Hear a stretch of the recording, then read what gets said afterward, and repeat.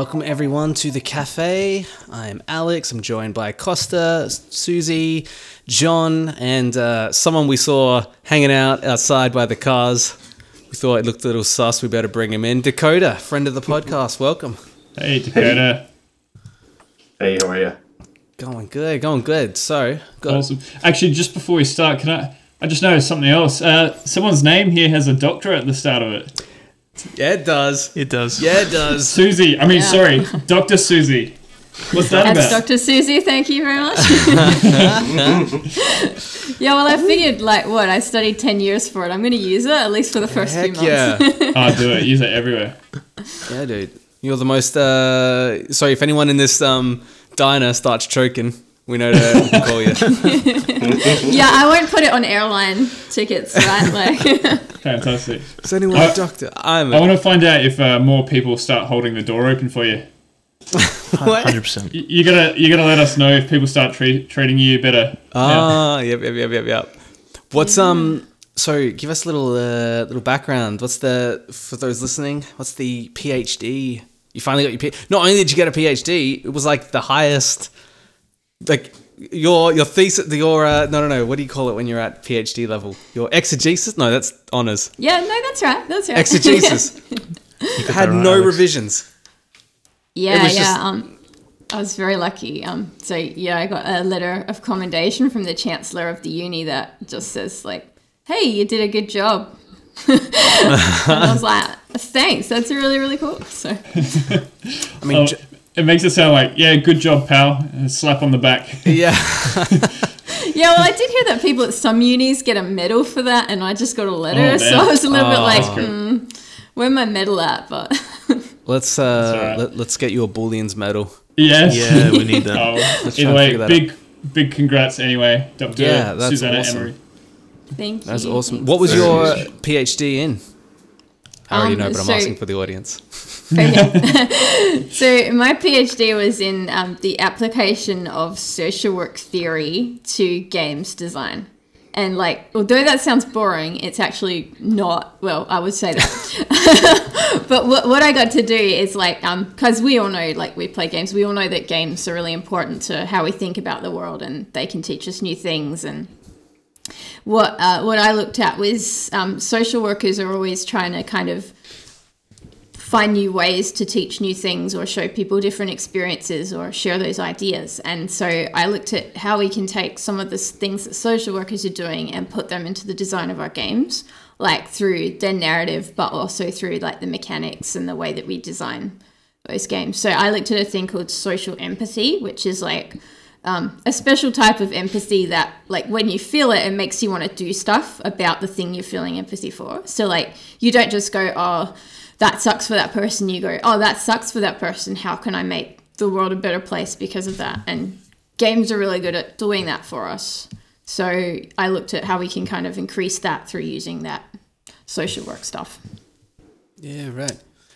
Sorry if that was boring. Not at all. That's really cool. Did you write that at the end of your exegesis in the last paragraph? In the last paragraph, the very last sentence, I was like, you've read this now. You have the responsibility. Now I'm making you be socially empathetic. I like that. That's pretty cool. Because then the panel can't come back and reject it. They can't be like, oh, yeah, nah, you're not getting your PhD because we don't want to be socially responsible. It's a Goosebumps choose your own adventure. They were like, oh, I didn't take my thumb off the second page. It didn't happen. I'm going back to before I read it. Yeah. No, that's awesome. How long have you been working on that for? 5 years. Yeah, right. So nice. A lot of you probably know about Hannah, which was the game that I built as part of my PhD. So Hannah was in development for that long as well. So wow. Yeah. So finally getting those things done is a big deal to me. And understandably. That's listeners awesome. of the podcast can go back in time, and I think you were our Second guest. Second guest, yeah. You made such an impression. We brought you into the family. No, that's awesome. right, Dakota. This is a test. Yeah. No pressure. Yeah, if we don't hear back from you. If you do really well, we'll bring you into the cult. So you got to have that PhD in 5 years, Dakota. Dr. Dakota. Better get started. Dakota. Dakota. Dakota. Just sounds like how most people spell my name. You got to go for the Dr. Suave. Dr. Yeah, Suave. sounds amazing. Yeah, that's pretty There we cool. go. I can promise you I am not that, but, I'll take it. I can hear Sounds George cool. Michael's Careless 1300 Whispers. Dr. S, not Dr. B. All right, well, we have a couple fun stories for you today. Starting off with Costa. Costa is our fun story. I'm quite fun. Screen Victoria is rebranding. So it's called Vic Screen now. And it's pushing hard for games funding. So the government-funded agency will now go by Vic Screen. It's celebrating the rebrand by launching the Victorian Production Fund. So the VPF is a $40 million program to bolster film, television, digital games, and online content created in the state. And the program is expected to inject about $130 million per year into the Victorian economy. It's hoped that the program will create the equivalent of 3,700 full-time jobs over 4 years. And Vic Screen also has a new $2 million specialist placement program. So the program's goal is to find the right people to fill significant skill gaps in the industry. So this covers things like production accountants, location managers, script editors, post-production supervisors, and interestingly, games marketers. So yeah, both of these are now part of the Victorian government's Vic Screen strategy. And yeah, well, some of the comments here from the government themselves, they've said, Victoria has been long been home to a vast majority of Australia's game developers who each contribute to making our state one of the best and most vibrant places to make games in the world. And that was Liam Esler, the managing director at Melbourne game developer Summerfall Studios. And the transition to Vic Screen is an exciting step for an organisation that has always been a key champion of digital games in Australia and recognises the increasingly important role games play in the screen industry. And again, this all comes as Australia heads deeper into a hotly contested federal election as well. So a lot of promises coming out from different parts of the government across Australia, promising different things. So yeah, what's everyone's thoughts? I mean, we're all in South Australia, but I think it's obviously a good thing that Victoria's starting to put things in place to support game developers more. There's a couple of comments on this article where people are kind of against it or saying like, hey, yep, sorry folks, no money for funding this year. We had to replace a lot of stationery and signage maybe next year. So I think some people are skeptical on it, but I'm on the positive. That point you made about it coinciding with an election, I think it may sound cynical, but I think to me it's a great thing because it means that they think that funding games is going to win them votes, which means they're taking it seriously. That's which true. is first time I've ever heard that as an election strategy. Yeah, It's a bold move for them, Cotton. Let's see if it plays out. I mean, definitely not in South Australia. Like when was the last time you heard during an election something mentioned about video games or game development? Like We very will ban rarely. games. Yeah. Yay. Not since the R18 thing, yeah. Yeah. That's right. I remember that. I thought, there's a few numbers that are interesting. That the 3,700 full-time jobs over 4 years. Not to put anyone on the spot, do we know how many jobs exist currently in games in Australia? Like, is that near that number? We could check that Digital Australia report from Yeah. last year. Well, That might I think 33%, the article also states 33% of all video game developers operating in Australia are based in Melbourne. And that's from the IGEA demographic study in 2019. Because I think this is an awesome thing as well. But my only cynical thought with this is like, someone brought this to my attention recently. There's a lot of government promises always where they're like, we're going to build this football stadium and it's going to create 7,000 jobs because it will need 7,000 people to build it. But if you're in a town that doesn't have 7,000 carpenters, then you still need to bring people in to do that. And then once that 4-year thing is over or something like that, do we have the ecosystem to support that work? Yeah. This says that in last year, 2021, we had 1,300 full-time employees in Australian game development Whoa! studios. So that's over doubling that amount just inside of Victoria. Wow. That's full-time employees. So I don't know, maybe the report means 1 week casual contracts. Well, they said 3,700 full-time jobs over 4 years. Oh, wow. There you go. It is hoped. It is hoped. It is the hope. key That's the word. thing. That's the thing is they always say that. It is So, I hope mean, that I'll wake up a billionaire. Yeah. They'd probably be banking on people coming from overseas then, I take it. Well, that's it, and that's a good thing as long as there's something to then hold people afterwards. Like there is something else. There's some kind of ecosystem. I mean, call me patriotic, but I think Australia is a pretty good reason to stay in Australia. Yeah, no, I totally agree. But like, if you're a game developer or aspiring game developer moves over, and then you do this, and then we're like, yeah, sorry, there's no more water in the well. You're like, oh crap, now you gotta go back. You know? Yeah. Was there any speak about having a plan to retain employees or anything like that? I mean, it's probably early days since they're just saying we're hoping to keep this many people. But I mean, retaining staff is very important, especially in the industry. That's a good point, because if they have a high turnover rate, they'll hit those numbers easily. Right, yeah, exactly. Well, in that report, it said there was the $2 million specialist placement program. Oh, excuse me, which said I'm gassy from all this coffee. All this pixel coffee. Said it would find the right people to fill significant skill gaps in the industry. Yeah. Well, I mean, I think a lot of it is around. So if you look at the actual strategy, like you flick through it, I don't look at things. all of the I just comment all on of the different strategies are all around designing. So they're designed to generate compelling Victorian content and IP, drive industry growth and jobs, develop skills and talent, and build market and consumer engagement. I find it interesting and probably really good that it has generate compelling Victorian content and IP. Yeah, that's really cool. And when you flick through it, you do see pictures of moving out in this. So they're putting games pretty prominently on this document, as well as other movies and VFX and that kind of stuff. So it is quite prominent. And that's the thing as well. It's a screen fund. So that $40 million. The whole program is 40. No, the whole program is 190 million. Or is that something else I've already jumped ahead to?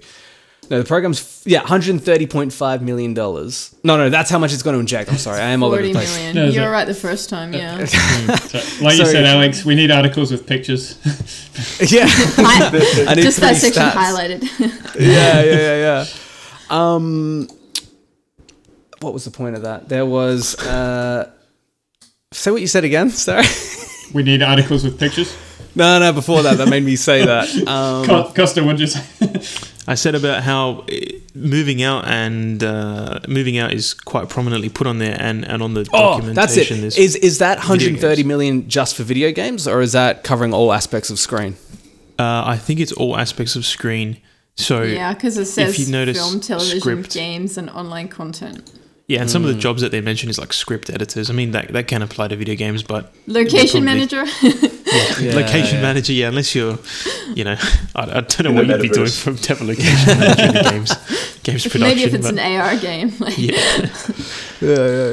but yeah, they do split. If you look at the industry, if you look at the document, they do have shape of the industry, and they do have film and television, drama, documentary content, children and young people like content, animation, post production, digital games, screen industry conferences. They even they kind of mention a few different things around who they will partner with to try to deliver some of this strategy as well. So you know how it says about the federal election coming up? Like, does that mean that, like, you know how they're saying, like, the report's saying the announcements come as we head into the federal election.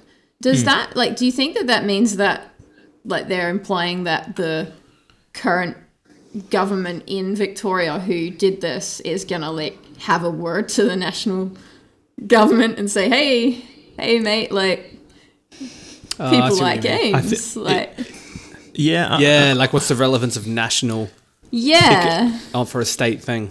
I mean, it could Well, be. do you think that like economic thing would already be bringing it on their radar? So I mean, I don't have the stats. I don't know, how big it is, but there is definitely an increasing awareness of how much money games can generate.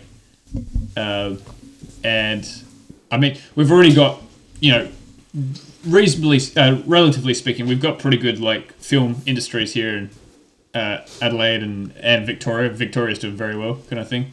And so I guess games is coming more on that radar. So I'm guessing you would have kind of the arts wing, let's say, of the government. Probably games are now a bit of a bigger blip on that radar, and they're actually taking it more seriously. Yeah. All right, Have you sorry, heard Costa, about what- these video games? Yeah. or well, maybe it's that as well. There's parents there, and they go, "Oh yeah, actually, these games that my kids have been playing." To be honest, we're the generation now where all the gamers are in Parliament. They're trying to get in there, yeah. I think from a That's a good state point. level, I mean, it's the government at the moment in Victoria. I believe it's Labor. It's a Labor-led government. So heading into the federal election, it might very well be, hey, look at what we did for you at a state level. Imagine what we could do at a federal level. Like some of that rhetoric, perhaps as a way of swinging voters. I wonder who's on the board for these things. Because we were talking to someone recently, me and you, Costa, and we were comparing who's on the board for SA games, that was like anything to do with games in SA kind of thing. As in and then who's on the board. And is it them or Queensland? They actually have like actual people in video games. Imagine I'm that. not too sure. As opposed to who, Alex? I can't remember. Again, I don't look into things. I just repeat things. Alex is a parrot. I feel that feels like a blow to like most states in Australia. Or something. Yeah, well, I mean, as we'll discuss later, only No, that's 3 right. states have Well, game innovation fund. Not innovation fund. I'm getting myself confused now. They have tax incentives for game developers. Yeah, I think that leads perfectly into the next article, which was something that we wanted to sort of mention last week, but we just missed out by like a day or two as we recorded.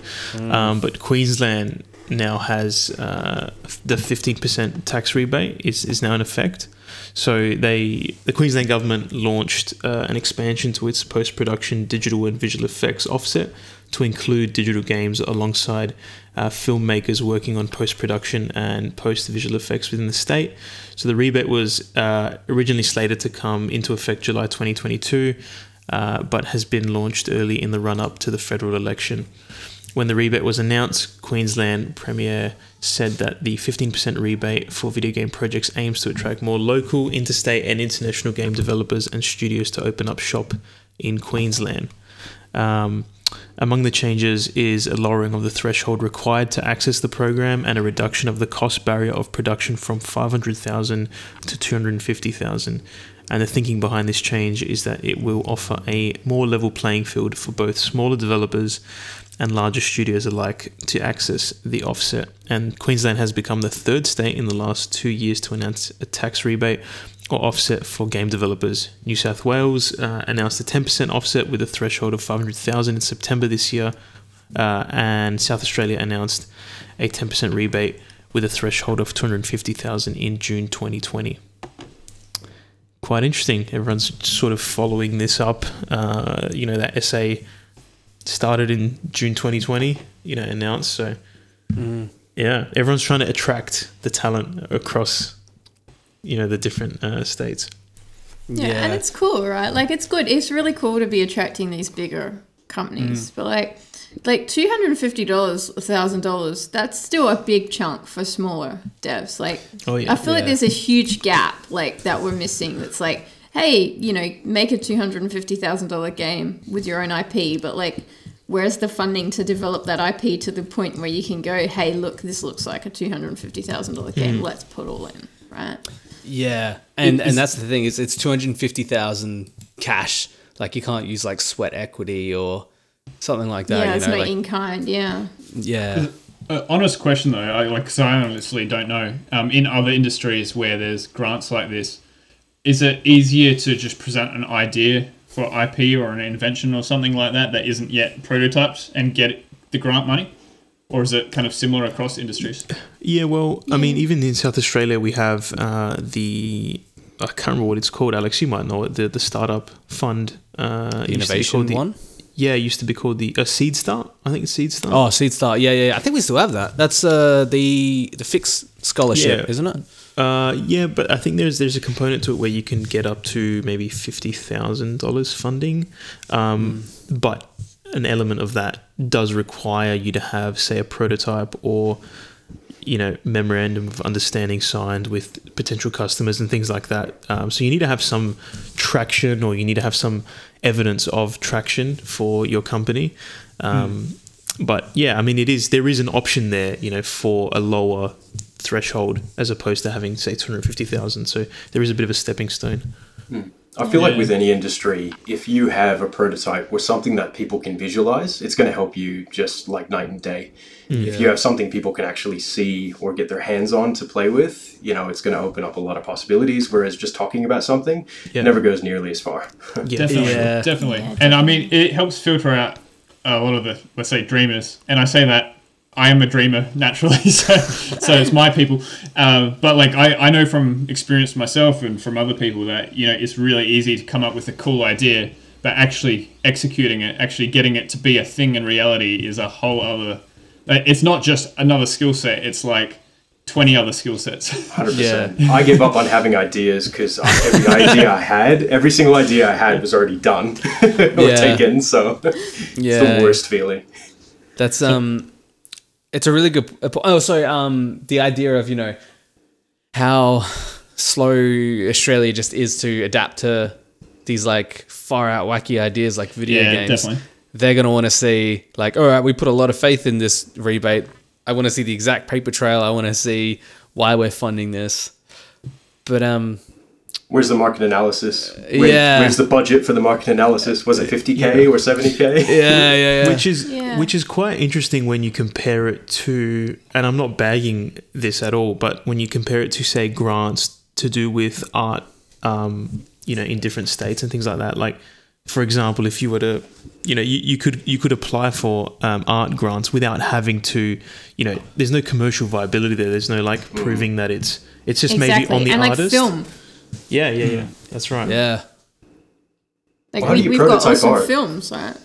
Yeah, exactly. And we've got films like the industry. We make films that like Australian films don't make money, right? Like we know that, but they're great. Like there's some awesome films and they exist in the world and their art and their value is beyond, the commercial potential. But for some reason with games, we're still I feel like they're still saying to us, well, prove it all the time. Like we can't believe that it could be, that it could be valuable without making money. Like, well, actually, so Dakota, you're originally from Canada, is it? Depending on the day. I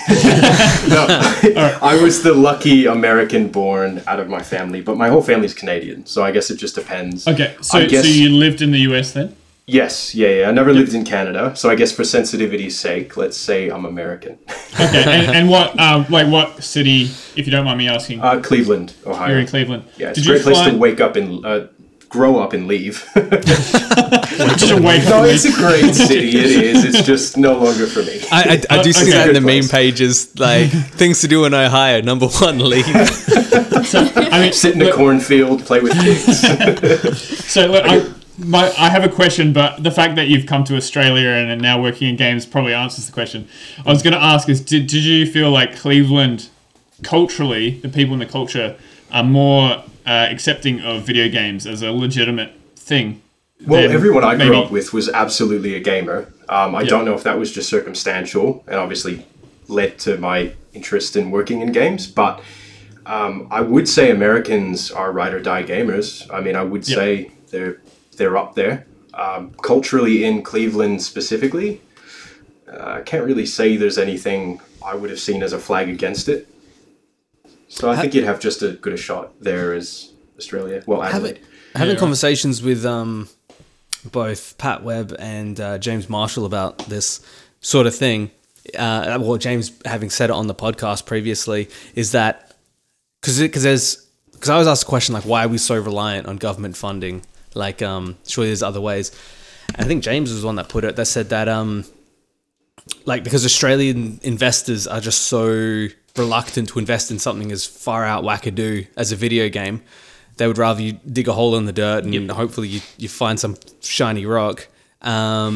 Whereas an American investor is a bit more open to the idea of like, one, losing their money, like taking a risk and working on something creative. So we're reliant on those government things. And then from conversation with Pat of him talking to people from the States, it sounds like, and you know, this might not be true, but it sounds like the States aren't used to having government subsidize a lot of game things, or at least fund a lot of game projects. It seems to be that we rely on it, basically. Yeah, I haven't personally heard of many, to be honest, in my limited knowledge of the gaming industry in America. But, I mean, it kind of checks out. They don't have a lot of government subsidy over anything. I mean, look at healthcare, for instance. You know, I mean, no, honestly, it's not a dig. I do love my own country, but it's the proof is there. Yeah. It's interesting because I don't know what Japan offers, for example, but the vibe I get is that as a country they're very much more into games, and that, I mean, obviously, you know, we have Nintendo and Sony and all these big names have come from Japan, but like I would imagine that it would be a lot easier to get investing in your game there just because it's seen as such a legitimate thing. Whereas I think in Australia it's a stereotype, but we still have like very much the kind of Aussie bloke kind of culture where it's like, I don't think it's taken seriously by a large percentage of the population. And that may actually change with generations. I think it will. Nicely. Absolutely think it will. Yeah. But I mean, we have investors that invest in tech companies, like Australian investors. We have some quite big VCs in Sydney and that kind of stuff. But games, it's just not, you know, there's not, maybe it's just lack of understanding, or maybe there's just not a lot of examples that are, you know, at the scale of like Minecraft or something that investors from that kind of that you can point to. Yeah, you know, from that kind of demographic, investors that maybe don't look at it as a worthwhile investment, or maybe like, you know, that 10x return or whatever that they're looking for. And it's high risk. That's true. And I think the VCs, when they, from my understanding, when they fund a video game, they more fund the free to play, but you end up spending more than a premium. Like, they don't fund premium games, like where it's you buy it once and then you're done. They want to fund a ongoing subscription sort of model. Yeah, that's right. Well, because then the money is not capped, I imagine. Yeah. Because then, you may not pay anything up front, but there might be somebody that spends $500 over the course of 3 years. Yeah, exactly. Whereas with most like console games, it's usually, you know, you spend $60 up front and then maybe a DLC in 6 months if you're still just all about it. That's where it ends. Yeah, exactly. So you got Queensland with a 15% for 250,000. You got New South Wales with a 10% for 500,000, and then you have SA with a 10% for 250,000. But that's only for a year, isn't it? They didn't promise the SA rebate longer than a year, and that's another problem that they're facing, is that overseas developers are going, why would I set up shop? Or am I getting that wrong? I'm not actually sure on the amount of years that one was around for. I don't think it was... Because there was some reason why the grant was kind of broken. Like this rebate, why it wasn't going to work. Like having conversations with people, they said this. I think it was because I think it had something to do with that they were like, they've said here's 250,000, but they won't guarantee it won't last longer than a year. So people are going, why would I open up a studio to only have to move it again? It's a big commitment, isn't it? If it's not. Yeah. I'm sorry. This podcast is sorry. Alex says stuff, and then everyone else has to look it up. It's quite funny because when you look up the this is just classic South Australia, but you look up the announcement when we did the announcement back in 2020, and half the people being quoted on the article is like, you know, BAE Systems shipbuilding managing director, like talking about virtual reality and 3D visual. Like, that's not games. You know what I mean? Yeah. But, you know, that's just, classic Classic SA, I guess. Gamified military. Yeah. Awesome. Yeah, that's right. I mean, this raises another question I'd like to get your guys' thoughts on, is that, all right, let's say they make a grant, and like whether this one is fantastic or not, I can't say, but let's say it's a step in the right direction, but it's not great. How should we, as a video games industry, kind of respond to that? Should we, like, what is it more effective for us to kind of go back and say, nah, look, that's not going to cut it. We need more if you want to take this seriously, or do we accept it and kind of try and make it work, and then try and step it up next time around? Like, I think it's proving, isn't it? Like taking what's offered. Unfortunately, you can't bite the hand that feeds. Like, as much as it would be nice to say, hey, 10, 15% is not enough, I think you kind of have to roll with it, and hopefully industry vets can come out and take that and make something great, and then show them that there's much more money to be had. Yeah, that'd be awesome. Because there was a... Sorry, go on. It is one of those things, like, again, I'm just speculating, but I do wonder, we're talking about how, you know, a lot of other industries and a lot of other people are kind of cautious of games that don't take it seriously. But then, like, let's say they do go out of their way to put together a grant like this, and then kind of they kind of get it thrown back in their face. I'm just playing devil's advocate here. I could imagine them going, yeah, look, all right, those game people, they're not thankful, they don't know how this grant thing works. We can't deal with them in a business sense. I don't know, but I just wonder, what is the best way for us to kind of react to these grants, to actually kind of then build towards a sustainable grant ecosystem? Yeah. Has anyone made a game called Devil's Advocate? Well, I guess we are now. I guess that's what we're doing now. I could play Devil's Advocate. That'd be a great, like, Cards Against Humanity expansion. Yeah, Devil's Advocate. If the issue is that there isn't a lot of viable projects and that kind of stuff, then maybe it is a situation where there needs to be education at some level. There needs to be programs, maybe sponsored by government, that assist with finding mentors, educating, or improving the projects that are out there, or upskilling people that are looking to do that. I mean, I guess it's just having a pulse on what is going on in the industry and finding out what the problems are. I think that's just the starting point. Like, we can speculate all we want, but unless you get those people that are looking for funding in the room with the people that are giving funding out, like that's the first step, I think, and then just go from there. And it sounds like that's what they're trying to, like, with the chats that the SA game community had with that's right, IGEA and stuff like that. Because on the outside, philosophically, you have a black and a white statement, right? You either have no funding, or we're going to give you if you spend $250,000, we're going to give you a rebate. And if there's no effort to find a gray area to go, like you, I think you said it, like, just before, you were like, I don't remember how you said it, but the idea of it being scalable, right? Like, just say they get close to this thing wrapping up, and there's no companies, and someone's like, look, I can prove I spent $50,000.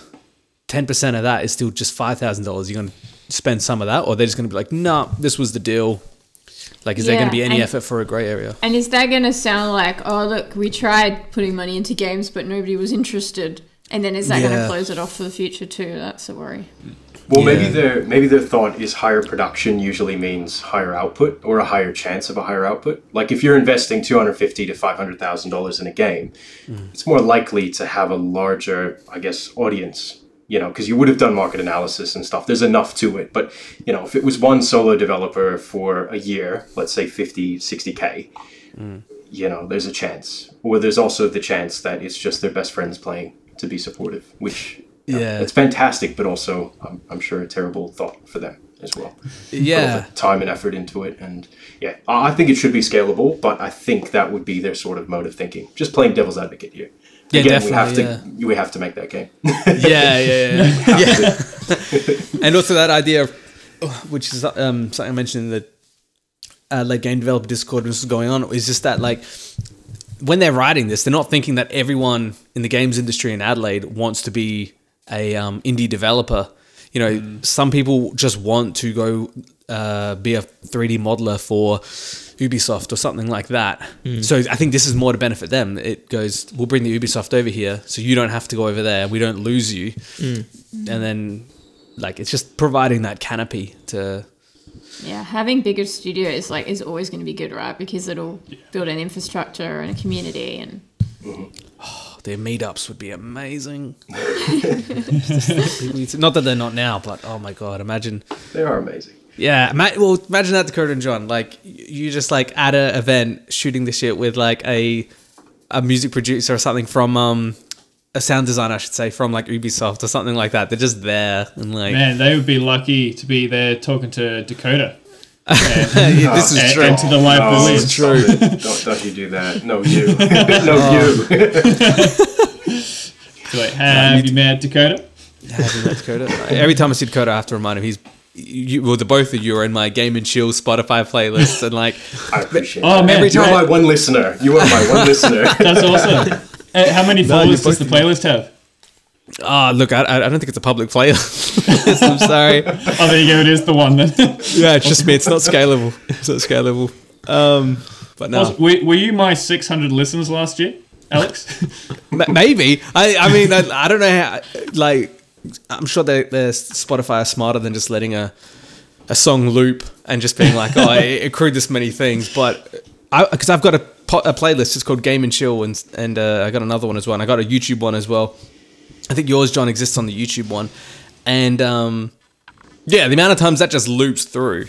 And like, it's weird because the music from both of you is like so well produced that I forget, like, I know I'm friends with the people who made it. Like, not to say that anyone I'd be friends with wouldn't make something that good, but it just sounds like so like good, you know? And then I'm like, I know these people. It's just like, All right, let's move on because I'm blushing now. So. Yeah, we're also not sponsoring this podcast, but thank you, Alex. It's very kind. oh, everyone look them up. It's- Hey, Man, just wouldn't quickly before we move on, I did have one more thing to mention about these last two articles. So it's a little annoying that they have to point. I mean, it's an obvious thing, but they have to point to the fact that there's a longly awaited federal election going on. To me, it just sounds like a risk that it's a bit of a cop out. I don't want to be a cynic about it, but to me, it sounds like they're sort of already preempting that it could be pulled, which is a concern. But yeah, just wanted to raise that. I hope it's not the case, but I don't like when people point to that because then they're sort of saying, it's a good excuse to be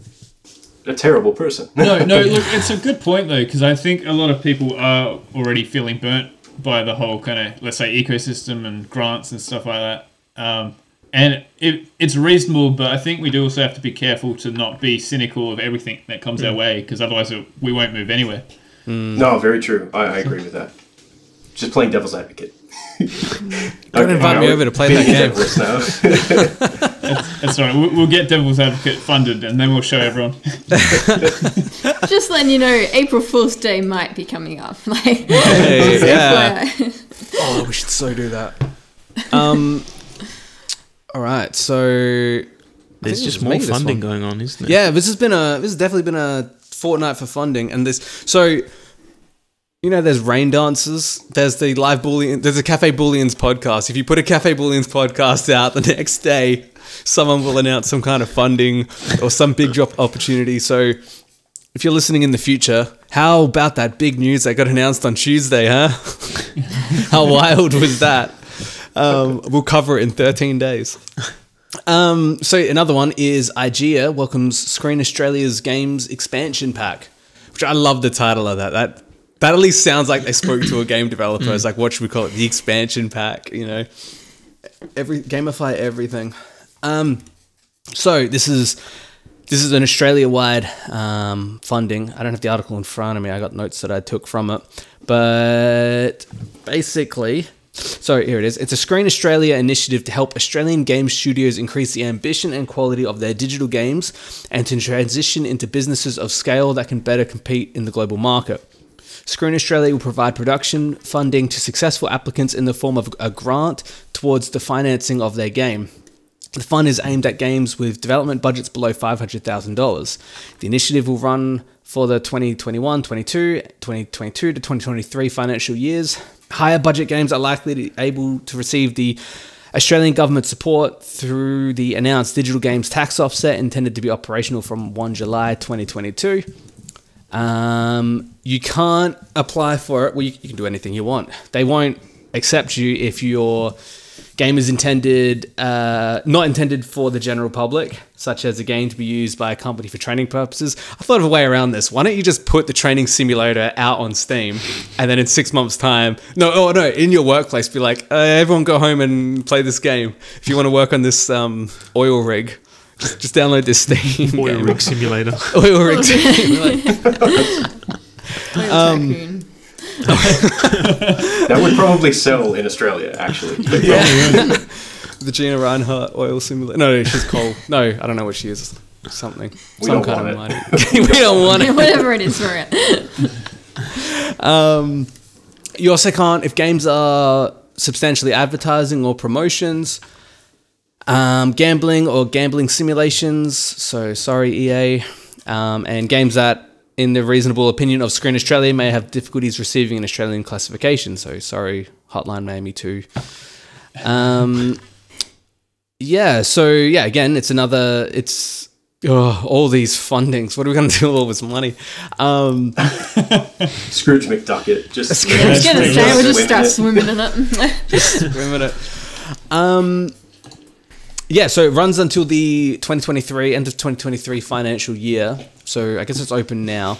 One thing that I saw that's in it is that it seems like it's for studios who are pitching to grow their studio and increase the quality of their games, which to me makes it seem, one, you would probably need to have a game under your belt already.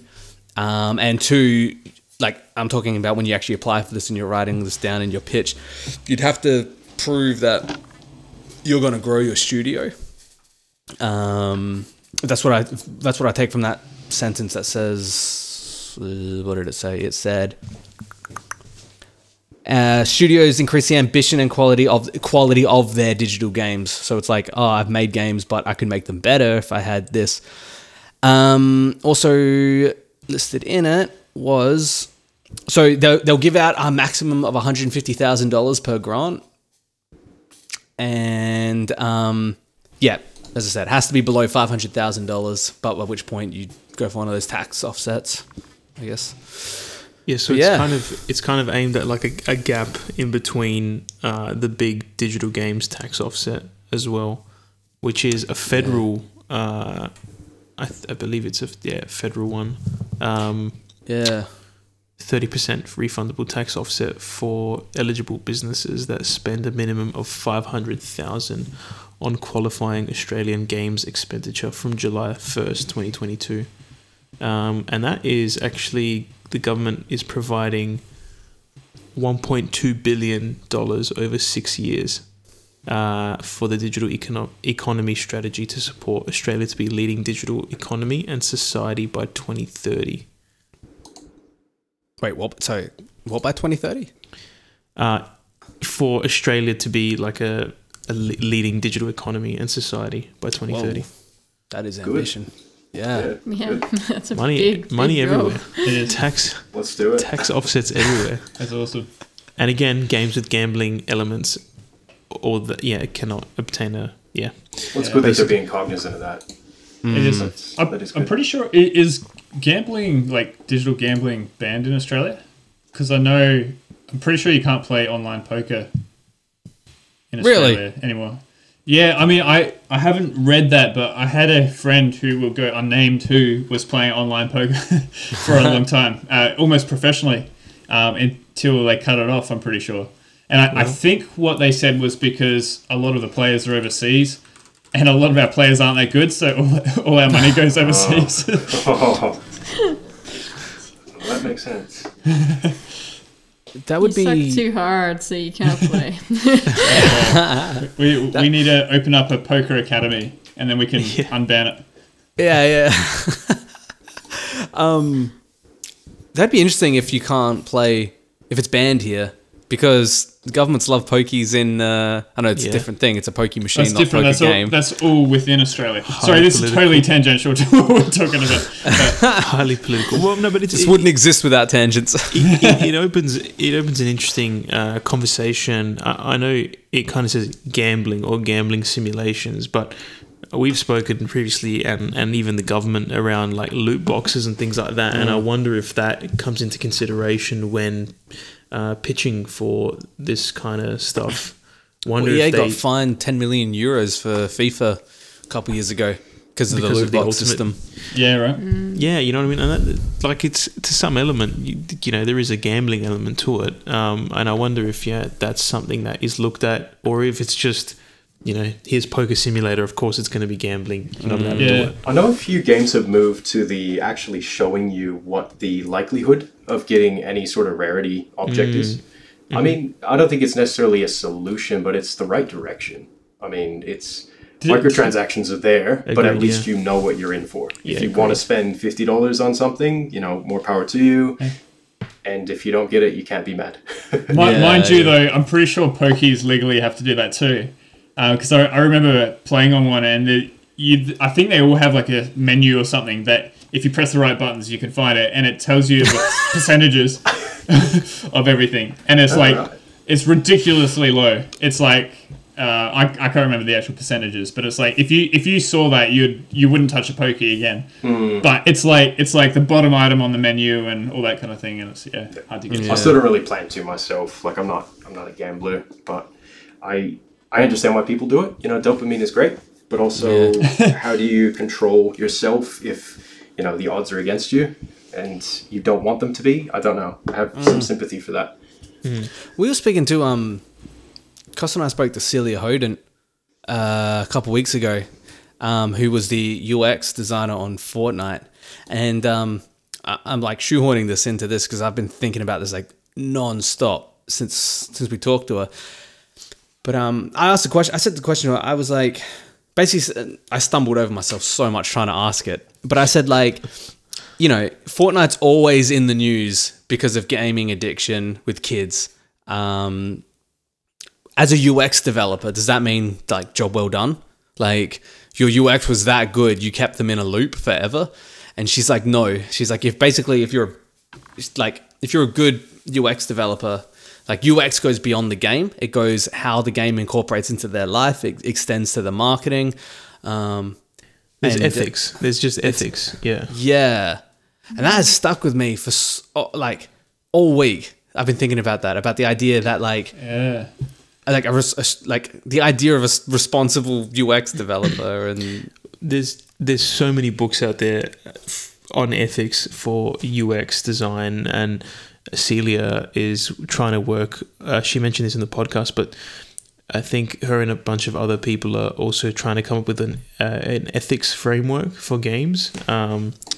That's I'm so not cool. sure which That's I great. think We is need called. that. That's for sure. Yeah, and if you think about it, like no one goes into becoming a designer, like UX game or otherwise, thinking they want to exploit people. Like, right? We all want I'm to pretty design sure she products said that exact work. thing on the podcast really? as well. Yeah, I was listening to it earlier today. It was almost word for word. There you go. yeah, right. I gotta listen to this one. Yeah. And she came from a psychology background as well. Well, that's what I'm saying. If you're doing that on purpose, then you know there's something. If you're doing and designing dark patterns, you know that stop people from leaving or discourage people, you know, make people feel bad about not playing, then yeah, you're doing something wrong. You're acting unethically, and you shouldn't. You know, the company, if they were working ethically, shouldn't tolerate that. We'll take Yeah. away your It design also- license. It also makes sense from like I guess an economic standpoint in that let's say someone gets really addicted to your game and they play it heaps. Yeah, that's awesome up until the point where they realize they've got an addiction and they have to stop playing games altogether.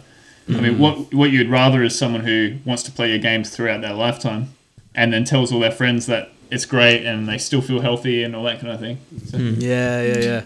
Well, a really good designer, which I've mentioned before, Mike Montero, I'm not sure how it's pronounced, but there's a whole book on this called Ruined by Design, and essentially pitches the idea of having an oath that designers should take, UX designers and even say game designers. And if you act against it, kind of like a doctor, you take the Hippocratic Oath, and you mention that you won't do anything to harm people or any of your patients. So it's kind of like a similar idea there to not design anything that'll harm others and be the website.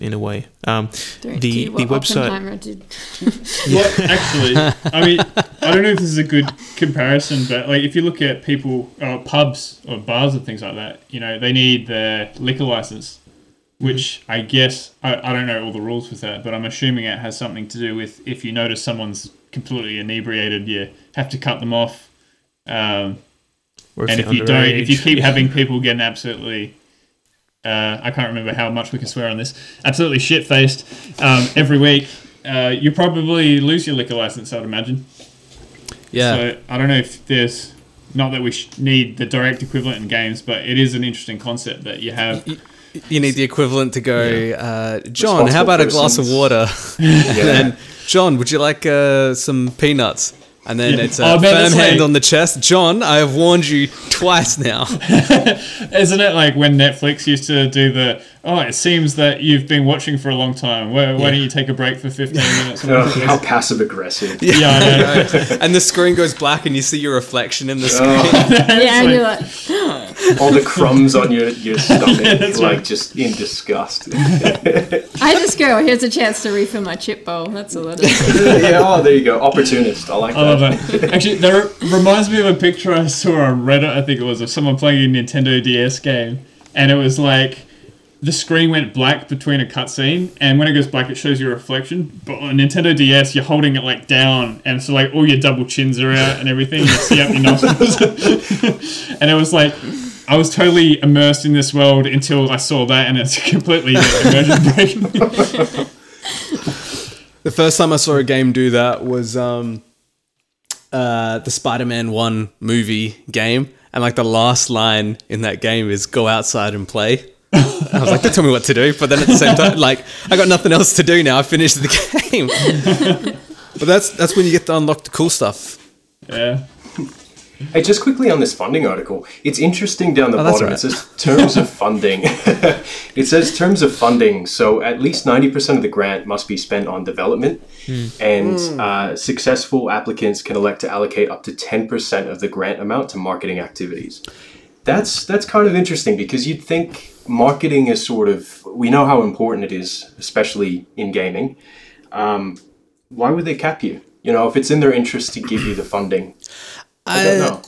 A couple thoughts spring to mind just based off of what you just said, and the first thing that jumped to mind is, let's say, speaking of gambling addiction, is I would say maybe,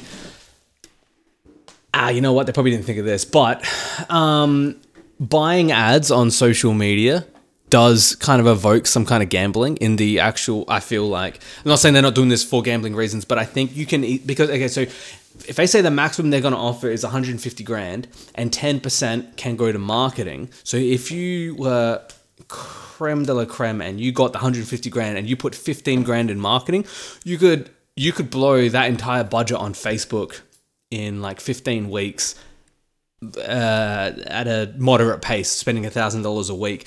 There is a gambling thing as well, which is why I'm seeing a lot of marketers actually kind of starting to turn away from Facebook, because they're not seeing the results, because they're pay to win. Facebook marketing, Instagram marketing, it's all pay to win now. You need the bigger, your page could have 10,000 followers, and statistically, I think it's something like, 1 in 4 who follow you won't see your posts, because Facebook determines, it doesn't matter that the person opted in to see what you wanted to see. They will decide if you want to actually see that. That's why there's now the next step with like YouTube, and they're like, not only do you have to subscribe, you now have to ding the bell, because they're still going to decide. You type stuff in your search results, and like 6 things will show up, and then they'll go, hey, how about other stuff as well, just to keep you, on the platform. So the idea of marketing on the marketer's side is still addictive, of like trying to chase those, like. So I would say maybe it's easy to blow that. I think like a marketing budget has no end, where like, at least with a development budget, you kind of you milestone things out. You're like, I need to work for this long. I need to employ this amount of people until the money runs out. I think marketing, it's just like gambling. pit. There's no way of telling if it was a success or not. Yeah. Well, it makes sense. Like if you put 135k of your budget towards marketing and you only spent 15k on development, how successful is that really going to be? You have If a the really quality's successful not there. game that really you sucks. could- Yeah. You No, could that's build a right. That's an game- interesting argument. I like that. Yeah, I mean, you could build a game for 25k and then say that I spent 250k traveling around trying to pitch to publishers in different countries, and you know what I mean? Like, Yeah. you could, Yeah. And I'm sorry, the- Costa. Politicians try that and they get in deep shit. I mean, the initiative does say, increase the ambition and quality of digital games, but then it also adds to transition into businesses of scale that can better compete in the global market. To me, that statement seems like the split should maybe be like 80-20 or something between the development and marketing. I mean, it's really up to the... I would say it's up to developers, but I guess they're capping it so they want to make sure that the majority of it goes into the development and increasing the quality. Not that pumping more money equals, well, in most cases probably does, equals better quality, but, there's There's diminishing returns somewhere, surely. Yeah, But yeah. I thought 20% was sort of where it would sit. I don't know why, but that's just, where my head's Yeah. at. That definitely sounds like the sequel to Devil's Advocate. Devil's Advocate 2, Diminishing Returns. Oh, I love that so much. Please! We're doing All right, this. how about this? If we don't make this a game, Dakota and I will make an album called Devil's Advocate 2 Diminishing Returns. Diminishing Returns. Done. I will call you up on that. Let's do it. Yes, let's do it. Alex is doing vocals on that. Yes. It has to be like less and less. Like each song has to be less and less like resolved. Yeah. Just short, just Start at each 5 song minutes, and then 4.5, Last then one. down to like 20 seconds. Yeah.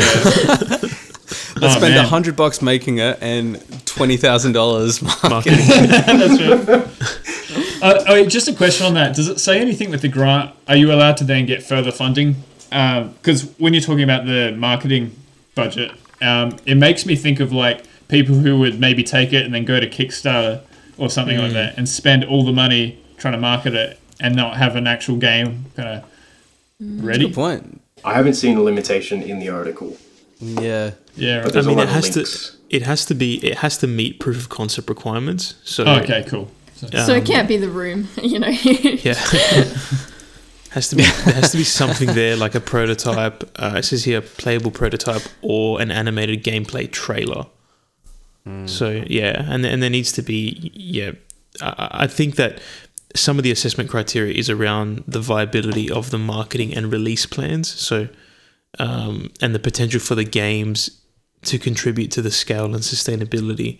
Sustainability of the applicant. So it probably has to indicate that the game probably has to have some kind of launch window or launch plans, for it to be granted. I imagine the application is probably quite in depth. Yeah, Yeah, and if needs anyone's to interested, be. there is a webinar on the website that we can link in this episode's description as well. Yeah. All right, moving on. This one comes kind of courtesy of James Marshall in the AGD Discord. He shared it in there, and then I stole it. It's a Unity gaming report for 2022. So I haven't actually looked it up. I'm assuming Unity puts these gaming reports out every year. So it's gaming statistics, I think from 2021 to 2022, aimed at the Unity platform.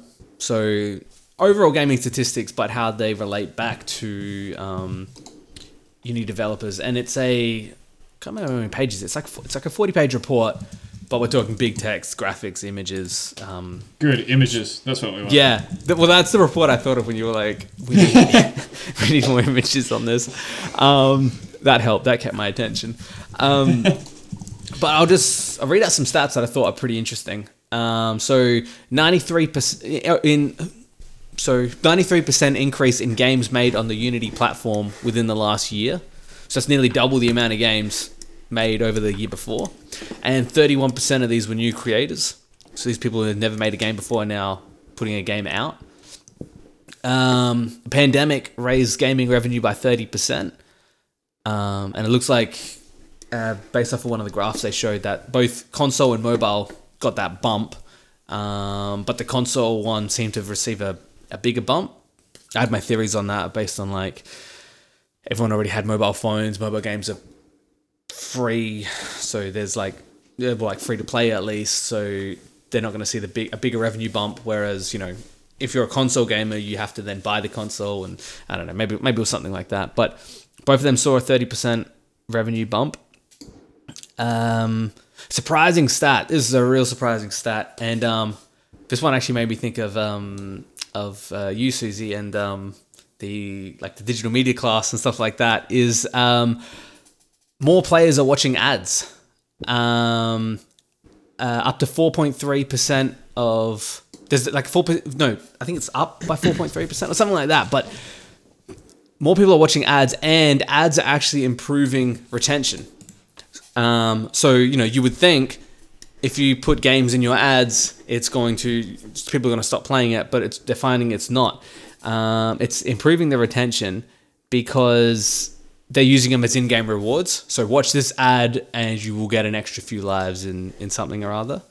But I thought that was real interesting, is because the idea of ads nowadays is like, we have to use social media influencers and stuff like that. If people know that they're seeing a traditional ad, they drop off straight away. They don't care what you're selling.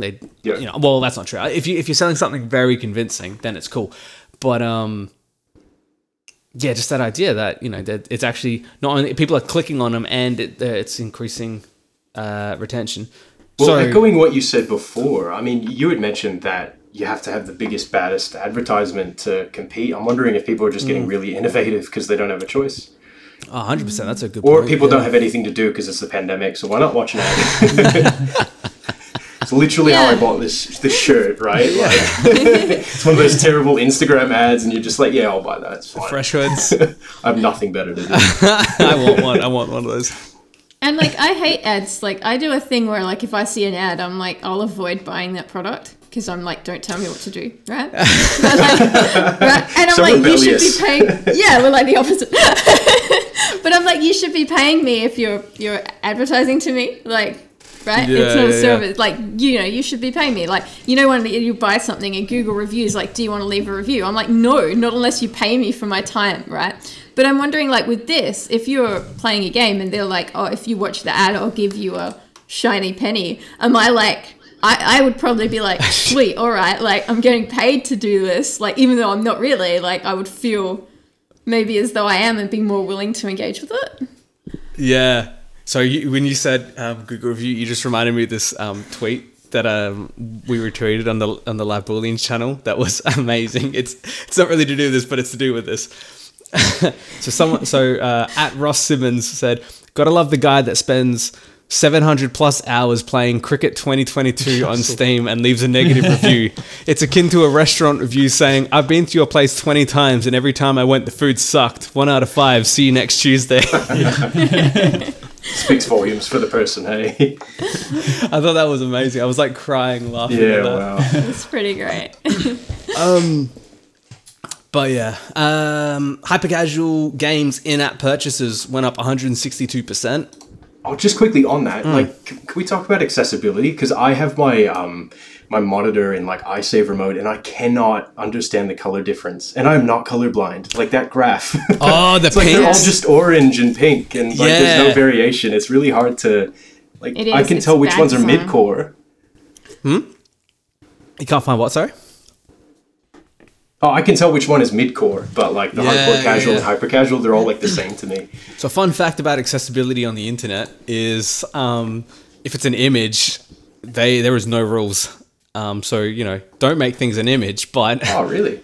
Yeah, which is really dumb. The only accessibility rules around image is don't put text in an image, which they've already broken. Yeah, they've done.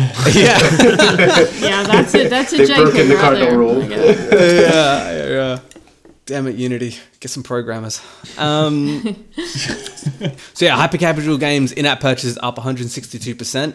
Role-playing saw a 5% decrease, which was interesting. They didn't highlight that, but that is on the chart. role-playing games saw a 5% decrease. In 2021, over half of all Americans played multiplayer games. And it's an interesting split. 62% of... Wait a minute, those numbers don't make sense. Oh, no, it does make sense. It's not saying of older gamers. Sorry. Okay, so in 2021, over half of all Americans played multiplayer games. That was 62% of men and 50% of women.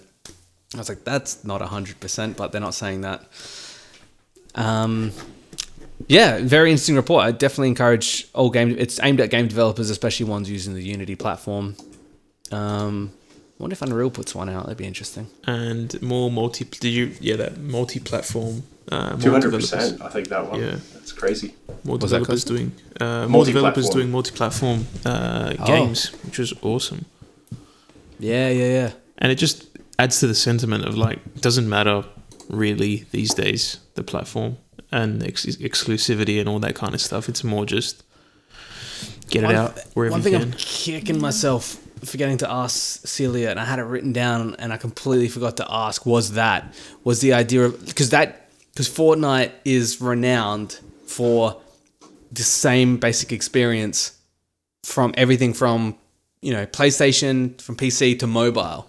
It's like it's that same experience. And not only that, on the developer side, it's the same package. They just branch it out when they're packaging the game. It branches out into these different sections. I'm kicking myself that I never got to ask her. Like, I mean, if you're thinking from a user interface perspective, there's some pretty cool videos online. I think actually Celia maybe even speaking about it, about the experience and how it changes from a mobile to a console, but retains kind of the same feeling. The game feel is kind of the same, and the different elements and mechanics are still there, but just different ways of displaying it on a console or a PC versus a mobile. I think that's kind of like a interesting emerging field. Really, it's like these games that are now multi-platform and how you can modify and augment the user interface for it to work across different platforms. It's quite interesting actually. And that's a really interesting thing, because like I find controllers like big for my hands, and I have a lot of trouble if there's any like trigger stuff. I suck, right? So it's really hard for me to aim. So like FPS is basically out. But I recently started playing the Call of Duty mobile game, right? And it's like I can do it because it's like it's limited to your phone. So like, well, it's the same idea with the aiming. It's less movement and less kind of, I guess, like space required of your hands to move. That's actually manageable. So even when you've got those. Sorry, go on. Oh, so it's got like little like fake, kind of like, like Angry Birds and stuff, where it had like the joysticks at the bottom and you move your thumb to do it. And you got the two sides left and right. So one's your camera and one's your move, and then you can tap to shoot, or you tap above to change weapons. To aim? Is there an aim as well? Is there like a crosshairs icon to aim and then... Yeah, well, there's like two different methods of aiming in it. So there's like one where it just shoots when you basically point at a person, so like an auto. And then there's another version that I'm learning to use at the moment, where you basically you tap with one finger and you aim with the other. Does it use like accelerometer? Yeah, I think it does. I can't get my head around that. What was that, Alex? The accelerometer. Oh, the DS use it with help Link aim with the accelerometer, and the Switch does it. I can't get my head around it, but people swear by it. They're like, I can't not use it. They love the fun. I always turn it off as well, but I think it's one of those things. Once you get used to it, and you can get pretty quick with it. Yeah, if you like it, you like it. If you don't, you don't. Yeah. Hey, did you guys see Ava's Manor there on page 35? On the Unity one? Yeah. Now you're doing it now. I mean, here they say it's by Yukon Games, but we know that they weren't the only ones that worked on it. Sorry, what? Say that again? In the report, it says Ava's Manor was by Yukon Games, I think, but Mighty Kingdom worked largely on that, didn't they? Yeah. I don't know if Yukon was maybe the publisher or something. Yeah, I'm not too sure. Oh, yeah, there it is, yeah. Oh, my God. Interesting.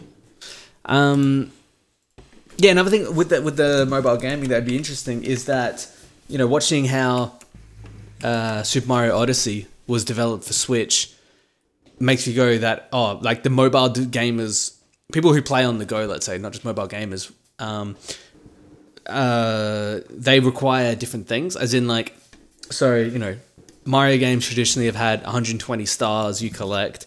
That one had, I think it was like 1,000 and it was moons, but they changed aspects of that game based on mobile players. So like once you collected a moon, you get shot out of the level and you restart the whole process like it's traditional with Mario games. It was like you collect it and then you move on because you don't have that time. And also they made so many of the moons were just like 5 minute, just go to that real high spot on the platform and collect it. And then they had ones that was for people, they said, like playing on the bus that don't have long. And then there's the more intricate puzzle type ones that are for if you're at home on the couch and you're playing it. So there's that, like, if you see more of an emergent of these cross-platform kind of games, that's just super exciting because it just leads to different game design ideas with different audiences, which are more receptive to different kinds of experiences as well. I started playing RuneScape again. I'm probably going to get cancelled for this, but I started playing that again, and they came out with mobile, and I could not believe how well done it was, because you can literally have your account on, the platform, the PC client, and literally log out and log into your mobile, and it's just there. I thought that blew my mind. Growing up playing that game, I was like, what's a bit of nostalgia for some dopamine? I want to be happy, and I did. And then I was like, I'm gonna get addicted to this. I need to stop. What's that track that they love in the pirate track? What's it called? Pirate something 2. It's like became a meme of like how popular. I'm gonna look that up. Pirate track RuneScape. What is it? Are you asking me to read Sea Shanty 2. Sea Shanty 2. Yes, classic.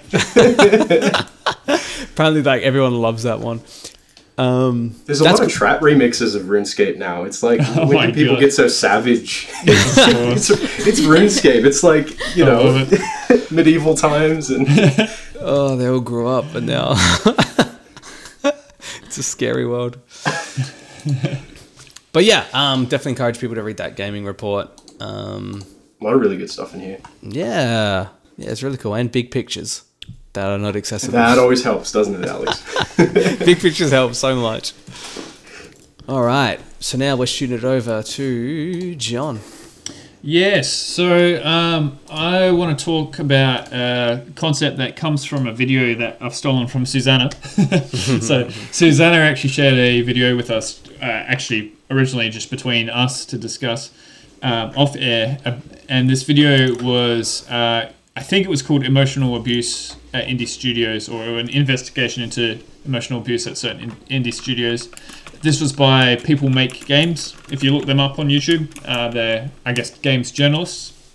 So now they did look into a few specific studios and examples there. That's not what I want to kind of talk about today. You can go watch that video if you want to look at the specifics. But they brought up a really interesting point at the end of the video, which was about the concept of being an auteur, I think is how you say it, which is the French word for author. But it's basically the word you might have heard around when, you have a visionary director of a movie, or a visionary, creative lead of a video game, or whatever industry it's in. And it's something that... Sorry, I'll just pause there. Can you guys hear that cat at the moment? I did. That was a very impressive kitty. All right, I'm going to pause. Everyone wait there for 1 sec. I'm so excited. I didn't know John had a cat. We had a rabbit in our backyard earlier. I was so keen. Now I've got a kitty. Oh. Was it a wild rabbit or like a pet? Yeah. And, which is funny because I'm right on the main road, but what happens in the hills. Wow. We had koalas in the trees next to my house as well. We named him Bernard. Bernard. He was a beast. Koala. Yeah. Oh my god. That's the best. cool. That is amazing. Oh, we have a kitty on screen. Whoa, It looks kitty. exactly like Jonesy. You want to make a sound? Alex, you better pixelate this kitty. We do need a Bullions Cafe cat. say hi Oh to my Claire? god. What's the cat's goodbye. name? What's the name? I don't think you can hear us. Oh, John can Press hear headphones us. on. Kathy says now you have to say I am not a cat. Sorry about that, guys. I'll cut that to make it short. But No, don't. That's Everything fine. stays in. We do it live. okay, no worries. For We the need to know audience, what the that- cat's name is. We need to know. Yes. So, Is it Jonesy? This is it Spud. Spud is Spud, yes. Spud. Spud's the nickname. Spudsky. Her full name is Potato. Potato. She's my partner's cat. She is a female ginger, which is apparently very rare, and she likes video games. Oh, I can hear it meow. You guys can hear that. I love it. I love Anyway. it. It's cool. That's the latest guest on Live Bullions. Yeah, well, Star of the Spud. show. Yeah, Spud is now a member. what's I it? love her. Come forever, Spud. We need like a Spud's corner or a Spud's cool. Spud's corner. Oh my All god. the featured animals from all the Booleans can Yeah. hang out in that corner. Well, yeah, because Alex, you've got the picture of Butters on your back wall there, don't you? I do. Those are the paws behind me, and then I Oh, think that's adorable. there's the little illustration of her, and then there's the photo of her with the Coke bottle. Rip. Yeah. So if you hear a cat, that is Spud in the background. Spud. Anyway, thank you, Spud. I'll go back to Indie Studios and emotional abuse now. Yeah, so this is a very, very interesting video. Check it out. But what I wanted to talk about is authors, the kind of... We've got this culture around having a strong creative lead on a video game project, and it's often seen as a really cool thing. But I think it comes with its own pros and cons, and I legitimately mean that. I don't mean like, all right, let's look at all the bad things. I think there are good things and bad things there. And one of the things that the video kind of points out is that often these kind of strong creative people who like to take control of everything, regardless of whether, the market likes the result or not, often they kind of push their team into real hard positions. So I guess I wanted to open that up for discussion to you guys. What are your thoughts on, I guess, almost our love for the creative lead, and especially in the indie world, I think, where there's been these indie success stories of this one person or this really small team who's kind of done this amazing thing. Is it healthy? I have an example, but it's not in games. So if anyone has games first, you have the floor. I was just gonna add, like, I agree with. It was an interesting point that the author of the video mentioned how they might be really good working as a solo developer, but they might not be they're not someone that has great social skills, or they're not people that can manage a team. They're not people that can, communicate well with others and work well with others. And that's really, this is the extreme of that, of the manifestation of that, where people who may have made a game or worked really well in a certain position have gone out and tried to work in a team or manage a team, and it's just not the role that they're meant to be in. There should be someone else to be in that role. They're probably really good at what they do when they're in their specific role, but yeah, I think it's just, sometimes we have limitations, or sometimes we just need to stick to what we're really good at and let other people who are better at other things do that job. That's a really good point. Yeah. And if you're a person who is maybe not set up for that, then, and you've got an idea for a game, then make it yourself. Maybe it's not meant to be a game made with other people. Yeah, and I especially feel creatives in this industry, not creatives in this industry. I think everyone who works in this industry is some form of creative, are very susceptible to these sort of things, of people taking advantage, wanting to follow a vision. And it's something I've wrestled with, because even outside of the games industry, maybe you, Dakota and John, you've had something similar with this, but I know this is big in the music industry, as in with bands, let's say, not so much in the worlds that you're in as solo musicians, but favorite bands of mine you know, you look at documentaries and stuff, and everyone in the band is like, I still have a nervous twitch to this day because of the lead. But the album then, you know, saves people's lives because it forced them to get it out of it. And it's something I've wrestled with because it's like a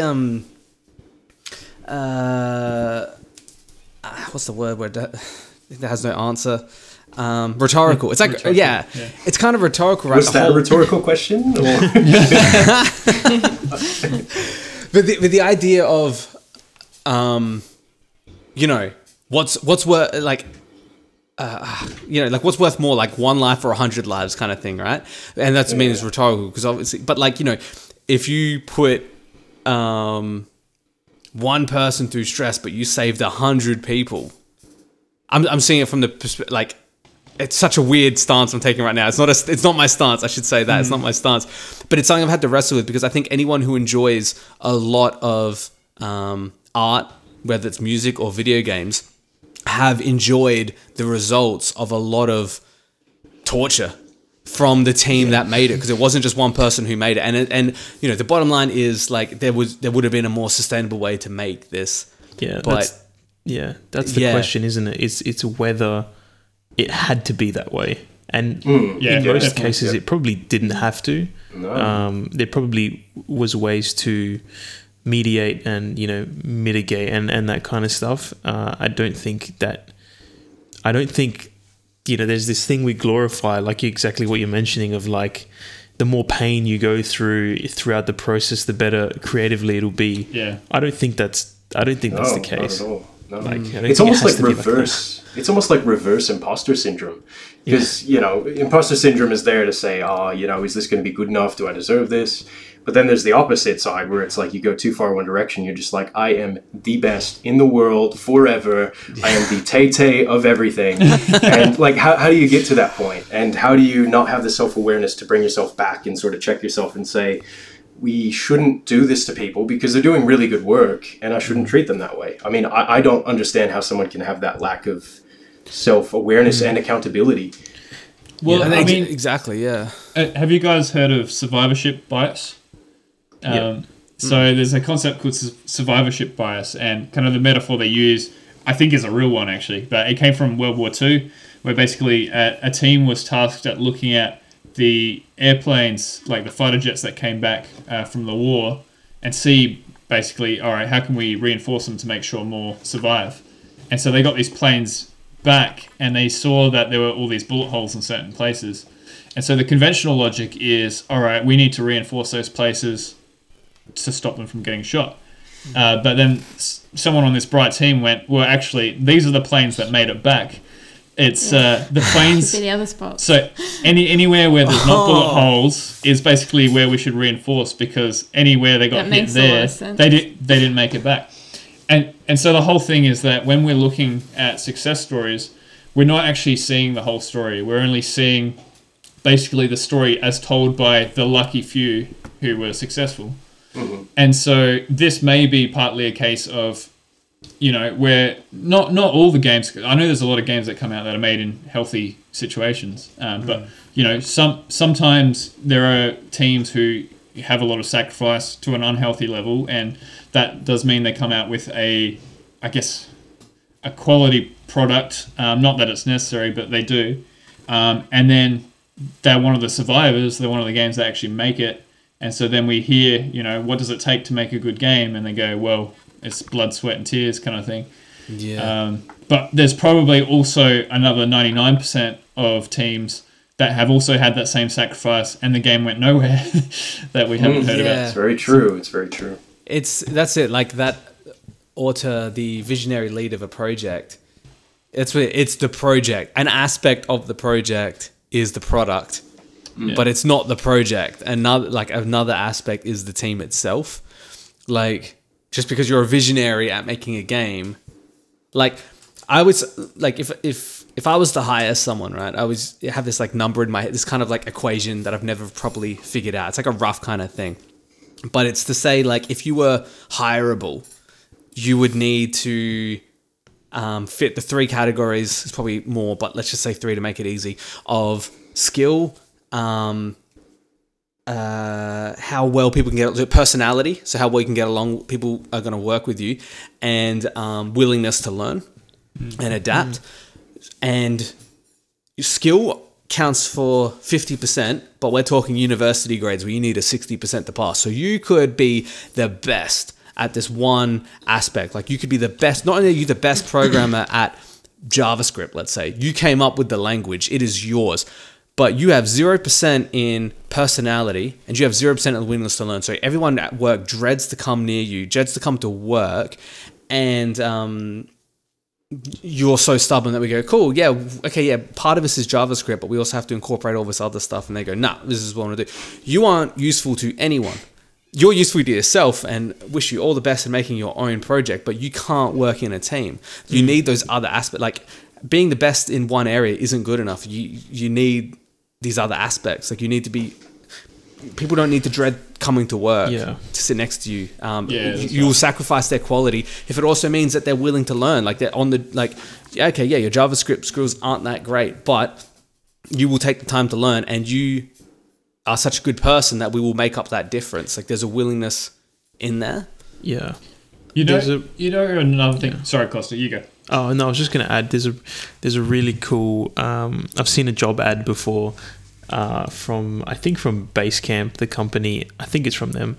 And every time they put up a job, they basically write in the job description, like, we're not looking for rock stars. You know what I mean? Like, we don't want people who are that, essentially, like, really good and think they're the best, and, you know, like, I'll do everything myself. Like, they want team players. They don't, you know, and I just love how they say that, because it's like, yeah, you don't. No one wants them as even though they're really good. That term rock stars was exactly what I was going to say, because it's, or ninjas. It's happening. That's that's right. Yeah. Ninja coder. No, but rock stars, because it's happening in the video game industry. Like, we don't have actual rock stars anymore. Rock stars kind of went away with the 80s and early 90s. And then are you telling me to throw away my Creed CD? Is that what you're doing right now? I'm so triggered. Look, you can enjoy the music. Was it? Someone will catch it with arms wide open. No. Beautiful. No, but honestly, so like, we don't have actual rock stars so much anymore. We've got then there was the Silicon Valley tech gurus, which were the next rock stars, and that's kind of starting to die down a bit. But we're definitely seeing it in the video game industry, where you have rock star personalities, and there's whether it's even the person themselves or not. People like to kind of build up that mythology around them, because I think, again, coming back to the indie developer kind of idea, it's we want to believe that, you know, this one person kind of was able to kind of make that perfect game themselves, because if they could do it, then, you know, I could do it too myself. But then there's the danger, you know, that being that rock star auteur is fantastic for that person, but it's not fantastic necessarily for everyone around them. So you almost need a reality check on that, I think. I don't know if anyone's read Masters of Doom. That's a really cool book, and it goes into depth around like id Tech and how that was formed, and John Romero, John Carmack, and John Romero was they were both very much like rock stars in the industry in the 90s, and John Romero, like, it's just a classic example of the level he went to of being a rock star and playing into that personas. You know, he created his own company after id Tech and kind of spun off, and he raised hundreds of millions of dollars and built this studio, and then it just tanked hardcore because they just did not put out a great game, and he couldn't work with people and all these issues like that, and just goes to show, like, it doesn't mean anything if you're a rock star in that industry. Right. So what do you think it is? So I guess going back to your equation, Alex, you said that it was sort of a lack of personality, I think, that caused it, or is it maybe just a lack of being able to work with people? But what causes that? Like, what do you think causes that, you know, inability to work with others? I think it's I think it comes from being around people, being able to sniff out the crap. Oh, that sounds so wrong. That just derailed everything I just said. No, Sorry, did you say sniff out the crap or sniff out the crack? Either way. Sniff out the cracks. No, it's an ability to go to know what your to know what your limit is, as in what you can get away with exploiting people. Because a lot of people who are doing the exploiting a lot of times aren't the ones who are actually making, because they've gotten used to exploiting, so they can get other people to do it. So Why does I think this sound like an episode of Mythic Quest? Like, just saying. that show is so good. Love that show. Exactly. It's like the person, like, you know, not that this is all situations, but definitely it feels like you get used to. You kind of justify your existence if you're good at, you know, telling people what to do, but you lack that personality, that empathy to go, what does it actually feel like to be told what to do, and to be told what you do isn't good enough. If you lack that and you just know, if I tell people to keep doing stuff, they're going to keep doing it, then that's all it takes. And then I would imagine it's harder to, you know, come back to reality where those people around you dread coming into work and things like that, because you're getting results, because you're not looking at, you're going, well, you know, if their goal is to be here, then like to work for a successful company, this is how we make a successful company is by doing these things.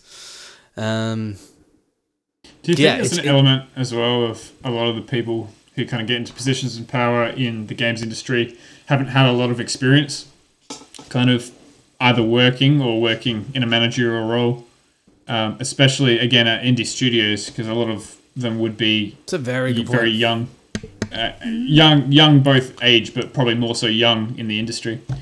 That's a very good point. I mean, because like, you know how they say the idea of what management has been changing for the last decade. So traditionally it's top-down management, and that's meant to stem from the army, because everyone kind of who, I guess it's to do with post-World War I, World War II kind of thing, when they return to normal life and get jobs, that kind of leadership goes with it. I don't, forgive me, anyone listening who knows armies, but I don't. So lieutenant tells the captain tells sergeant, or whatever, the sergeant tells the corporals, stuff like that. But now it's what do they call it? Costa, what do they call it now? It's not top level management. It's like flat level management, or even level. Flat structure.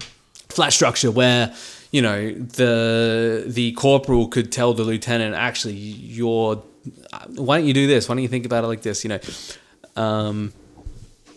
but even the wrong way was based on some kind of training, is what I'm trying to say. Is like, even the wrong top-down level management had people who came from traditional management could at least kind of, and again, not defending it, because it's proving to not work, and we're seeing alternate forms of management come out, but they at least had some experience with people. But as you said, you're talking about people who want to make a game or make an art project and are now put in a position of leadership.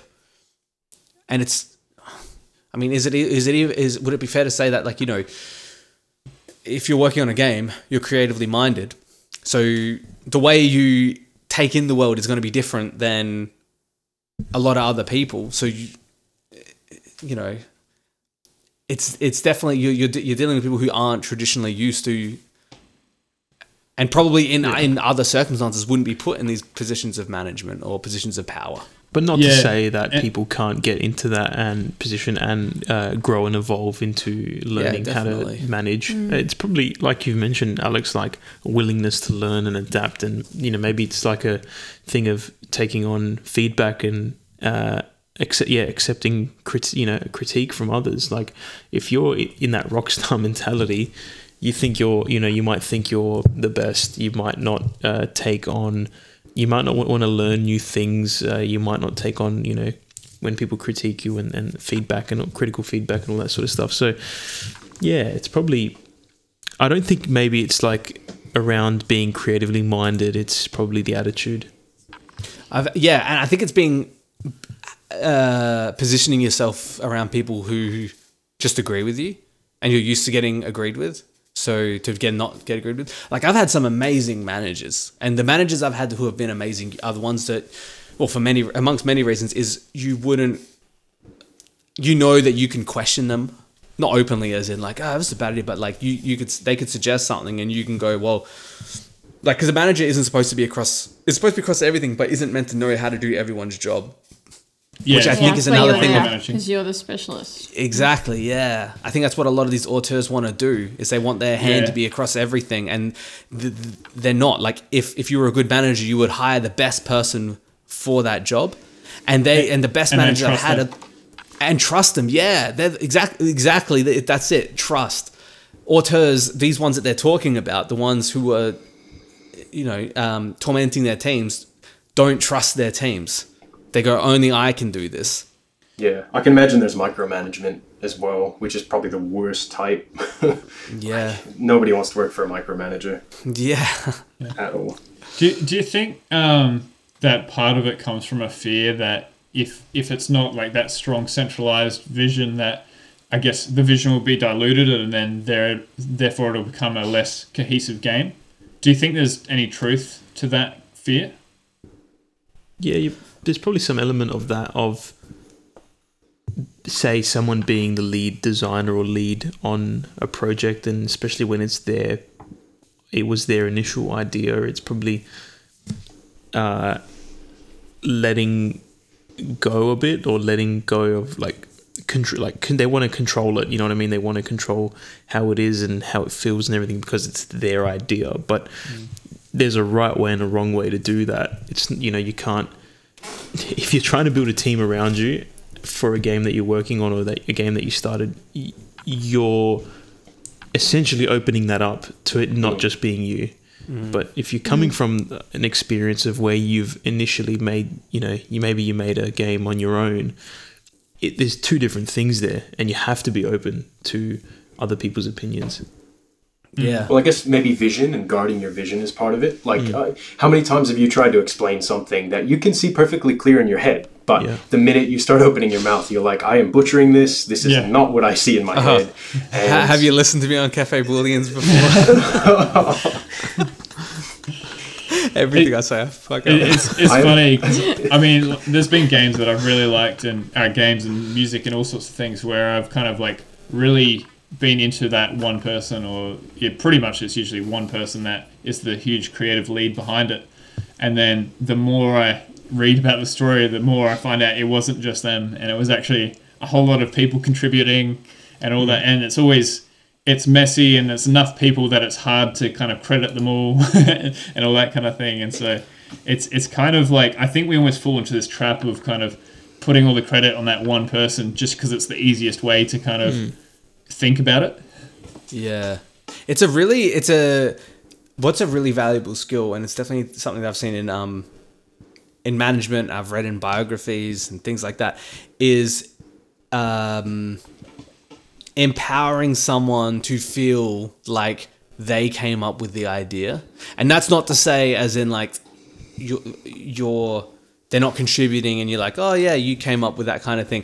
The idea of, if you have an idea of where something is to go, and then you kind of talk about it with someone else or a team or something like that, and then they agree but take it further or something like that. The idea to be able to let go of your ego and go, oh man, that's a great idea. I can, I can design a buttered sandwich, right? But if Costa goes, oh, you know what would be great? Putting ham in there, or putting cheese in there, or something like that, right? And then I go, oh man, Costa, remember that amazing sandwich idea you had, or something like that? Like the power to go, I started this was my idea, but in reality, my idea would have been nothing without the team. The idea, let go of your ego and say, Yeah. It's empowering, like your team and being a leader. A lot of that is, empowering your teammates or empowering your employees versus telling them what to do. You hire these people who are, say, in the context of games, like highly specialized in certain areas. Like I'm not going to come into your, if we're in a team, Alex, and you're working on 3D, I'm not going to come in and say you have to use this technique to do this and that. I'm supposed to empower you to solve the problem, for the project. Do you think it's power for the wrong reasons? Like some people just want it because they want to puff their chest out. Whereas, I don't know, I just value really empathetic leaders. And I think that maybe culture is shifting that way. that people want to work for people that actually care about the people and not the product. Because, well, okay, no, wrong way to put it. The people and the product, because without the people, there's no product. Yep. So, Yeah. And people are always more important than things, right? Like, 100%. no matter Yeah. how great the There's thing no is. circumstance. Especially when people Except maybe find water, out. because then there's no people without water and food. But, like, that's the exception, not the rule. Especially when people find out, though, like, what's the example? Was it Nicholas Sparks, the author of all the romance novels? So he wrote, like, The Notebook, I think it was, and Atonement, and all these other books that got turned into movies. bless. He's like he's the romance guy. Anyway, a few years ago, he got divorced, and everyone goes, "Oh, okay." So it's like if you're playing a game and it's like moved you because it's about caring about people or something like that, and then you find out that the team that made it wasn't cared for, it kind of it ruins the product then. Like Cyberpunk 2077 got a lot of flack for that, didn't they? Like the amount of crunch and everything they had to go through for that.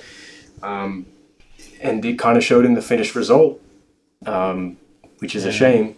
Obviously after patches and stuff, not so much, but Yeah. It's That's a good point. Very I don't know, complex quality- issue, though. Very complex. quality and care always outputs a better result, I think, no matter what. I don't think there's any shortcutting that. Well, again, in the long term as well, I think, there's a difference. If you burn everyone out, you might get one good product, but at least if you've got that sustainable studio going, then you can kind of keep building. But then you've got money and fame and all the important things. Oh, right, that's true.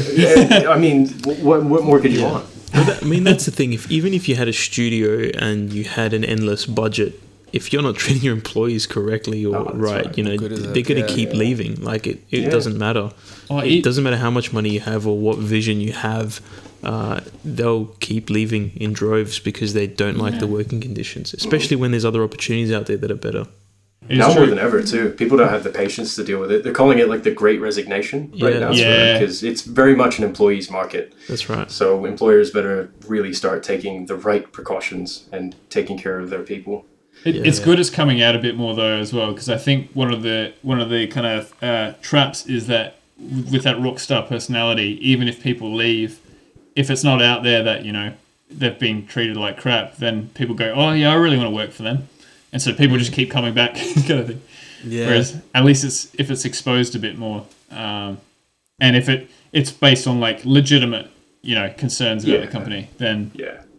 there's it's dangerous. Isn't that interesting how like one of the best things that come out of social media was accountability? Yeah. It'd be like inventing the subwoofer and people being like, it's great, it gets all the rats out, and like the bass disturbs them. Like, that's not what I made it for. That's a really good point. I've got to try that sometime. Find innovation. Man. But right. yeah, definitely worth looking at that video. Yeah. All these things, of course, as always, Costa pops a link in there for. You're good. He's our The guy. next one. Susanna, you got something to tell us about. Yeah, but it's late. Let's do it next time. Nah. Oh my Sure, god, if it is you my want. bedtime. 8:54 p.m. This has been a Oh wow, we've done big well. chat. I'm like 9 years old. All right. Well, if you're being we can serious, make let's build the hype. Let's build the hype for next time, where Susanna's It's going about- to drop a bombshell about the industry. Build that hype. While we're at it, I guess we should cover the last. Oh my god, it is late. Community poll. That's the word. Quickly cover the community All poll. right, let's blaze through it. This is kind of related to what we were just talking about. We were talking about the poll was, how do you deal with criticism in the game industry? How do you deal with criticism in the game industry? Bonus. Oh yeah, right. That's fine. So yeah, how do you deal with?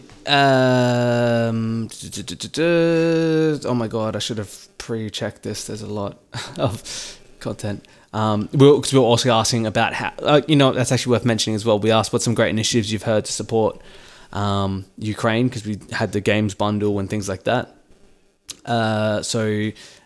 Chef Pardum Artifacts Dev posted a lot and said, if you've got an urge to send clothes and non-medicinal items to support families in Ukraine, don't. The absolute insane amount of work that needs to be done on a logistical level will just cause harm, especially when it comes to transport. The best thing we can do now is send money to organizations that can use the money on site.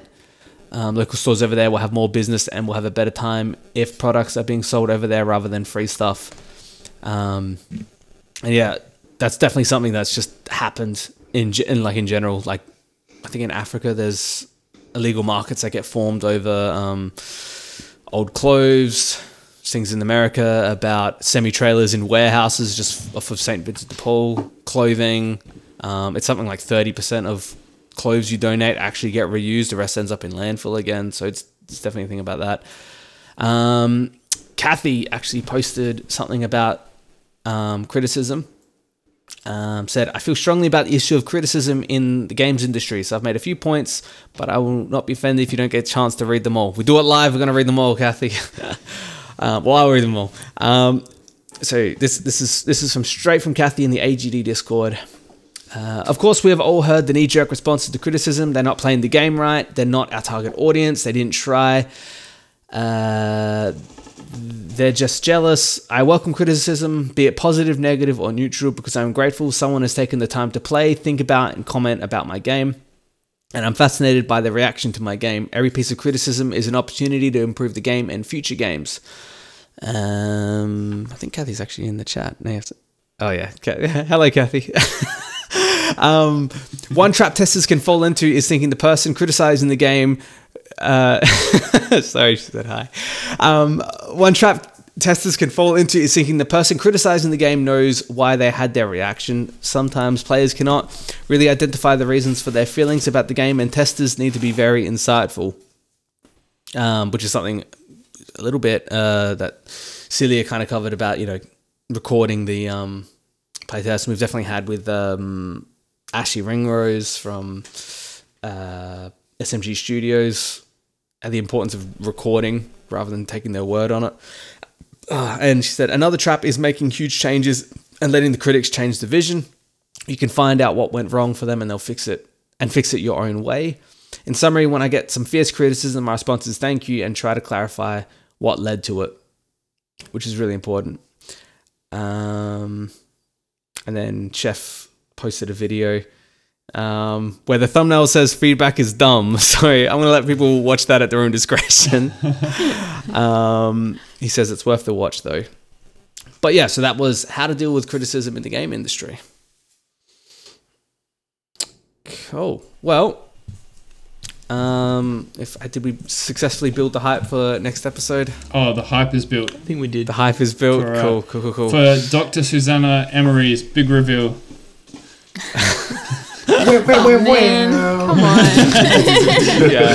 The scientific breakthrough of the century. Let's go. It's legit just going to be that, I'm going to wear a clock like Flavor Flav now. That's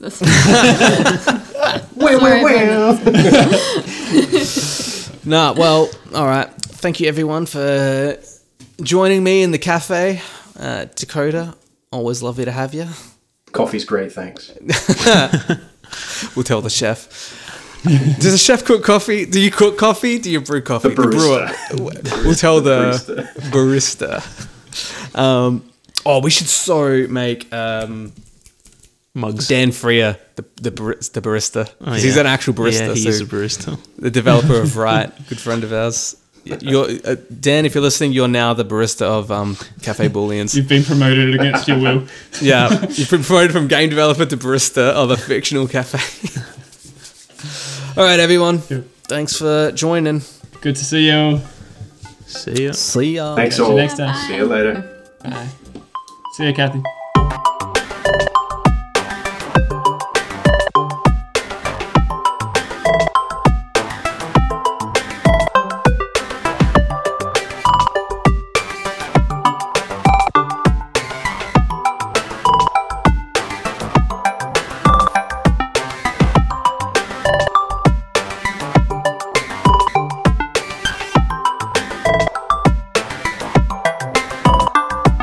Cafe Booleans is hosted in Adelaide, South Australia. If you know of anything happening or would like to reach out to us or have a chat, you can find us on Twitter at LiveBooleans or by emailing us at hello@livebooleans.com.